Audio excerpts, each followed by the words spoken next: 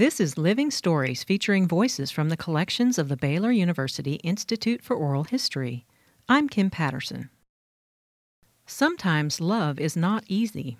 The story that Gladys Casimir of Calvert tells of her road to marriage is testimony to that. When I was in Baylor, I had a very good friend. We planned to get married, but he wanted to study medicine. He went clear off to Philadelphia, and he kept putting off marriage. Finally, in 1933, I decided I'd go to Philadelphia and, have a showdown, now or never. My younger sister and a girlfriend of hers from Waco, three of us struck out in a car. By this time, my fiancé, as I thought he was, had quit medical school and was in New York City. So we went on, drove. Can you imagine us driving on unpaved roads many times? When the three girls reached New York, they met up with Casimir's friend and did some sightseeing. We went way out to Coney Island one night and rode all the things. We rode on a boat up the Hudson River going back, and on that boat ride going back, my friend and I were talking, and he confessed that he was already married and hadn't told me. And yet he'd been coming to see me. Well, my heart was broken, and I thought I'd never get over it.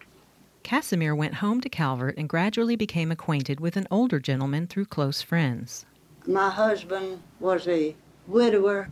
He had grown children and grandchildren. I never thought of him as a prospective suitor or husband or anything.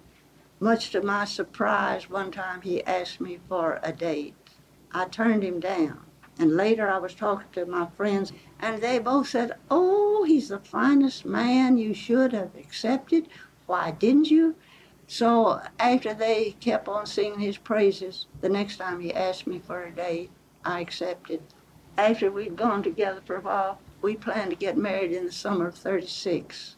And then his mother was still living, and she objected very much. So until she died in '37, there was no definite plans for the future. So when she died in '37, we began to talk again about marriage. Unfortunately, her husband-to-be then discovered some debt in the family business that he wanted to clear, and so they put their plans on hold again. Fast forward to a Saturday in December 1940, when the night before, Casimir had driven to Cameron in a torrential thunderstorm.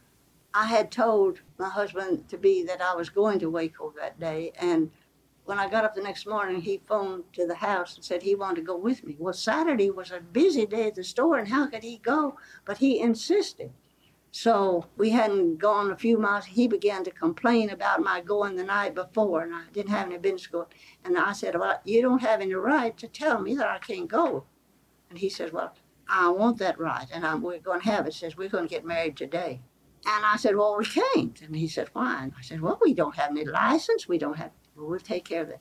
The couple married later that day at the First Baptist Church in Gatesville and went on to enjoy 9 years of marriage before his death in 1949.